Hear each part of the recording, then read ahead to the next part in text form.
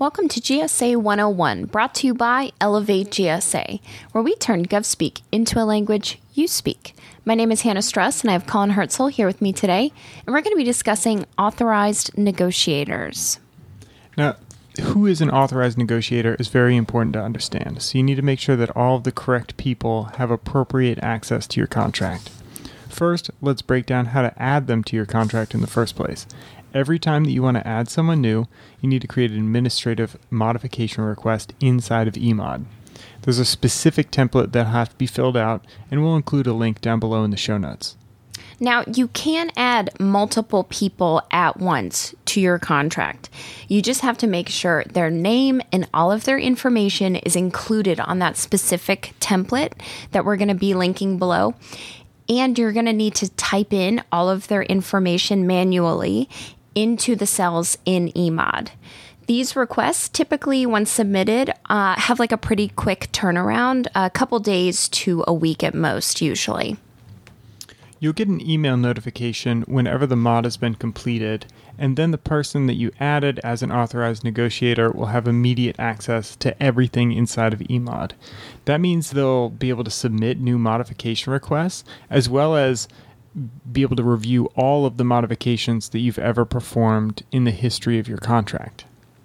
You can also delete a negotiator at any time.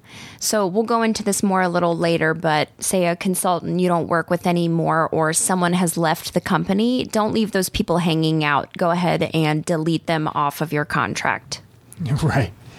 That being said, it is very important to have more than one person, if possible, set up as an authorized negotiator on your contract. If you, for whatever reason, forget your password to your FAS ID or something, or you have to be out of the office for some amount of time and someone needs to be able to get in there, it's almost like giving your neighbor a key to your house. Just have someone available as a backup just to make sure that there isn't any sort of technical difficulty that gets in the way of you handling your GSA company's administration. Right. And or if you want to designate a new person inside your company to do your quarterly sales reporting, just from here on out, go ahead and add them inside of eMod so that they can get access to that system.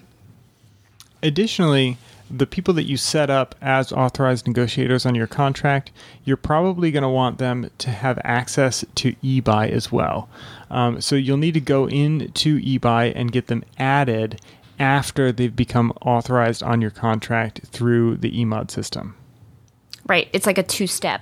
You'll have to go in and assign them access. I believe it's by SIN. Yes. So keep that in mind. And then everyone you add inside eBuy will receive daily emails about opportunities that your company can bid on. Right. And then any authorized negotiators on your contract are also legally allowed to talk to your contracting officer about the contract. So whether this is a contractor assessment or providing clarifications during a modification request, they'll only talk to authorized negotiators. So make sure that you've got people who are handling your GSA administration and know the ins and outs of the system. Make sure that they're the people that are authorized. Right. Okay, so back to deleting negotiators. So like we said, if someone leaves the company or you hire a consultant for a one-off project and it's completed, go ahead and delete them off of your contract. If you have an ongoing relationship with a third-party consultant such as us, and you know you're going to be executing several modifications in the near future, go ahead and leave that person on. Like we said, it allows your consultant to upload modifications on your behalf, access your eMod history, and talk to the CO regarding clarifications or rejections. Just kind of figure that out, who is best to leave on and who you might want to delete kind of right away. Right. And the deletion process is very simple. It's an administrative modification request. They're done very quickly. There isn't a whole lot of review or documentation. But you will need to go into the system and kind of select through the eMod prompts that you want these different people deleted, and then provide just a cover letter to your contracting officer saying, we want these people removed from the contract. So these are usually processed really quickly, both the additions as well as the deletions. So don't feel like you're stuck with the people that you have. This can definitely be kind of a revolving door if you need it to be. Right.